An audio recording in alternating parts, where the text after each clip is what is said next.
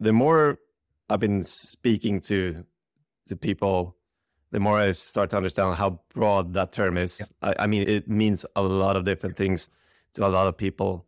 So if I say automation, what is it from your perspective? Whenever you hear automation, what do you think of? I mean, as you said, it's so many things depending on who you talk to. For me, it's facilitation that can remove certain tasks that are not necessary to do, and then you can focus on other more complicated tasks, which eventually propels your whole company and organization into something greater, right? We try to find things that people don't think can be automated. So when we go out to the business units, and we say, what's this Excel sheet you're using?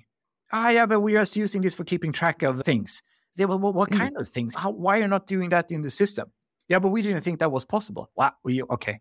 And the team will be, they will be all over that. Anything can be automated in that sense. So we enable people to do other things, more qualified things. So automation is at our core. We rarely talk about automation also. That's just something we find things and well, we can fix that for you instead. Yeah. And that's what I mean. But that's why I think it's an interesting question. You mentioned one thing there. I just want to stop you on that one and also recommend everybody to really listen in. That was music to my ears. So when you find someone who's using Excel, and if I know, I'm not saying Excel is a shitty software. It's one of the best inventions we've ever had. It is. Yeah, but it's really a matter of the reason people use it. But you said like, why are you using it? Yeah. And why are we doing that in our system? And if we don't have that support, build it, right? Yeah. And that is a strong advice to anyone who listens in, actually. I mean, I could speak from our, if you asked me, who's your biggest competitors, I would not even mention a competitor. I would say it's Excel. Yeah.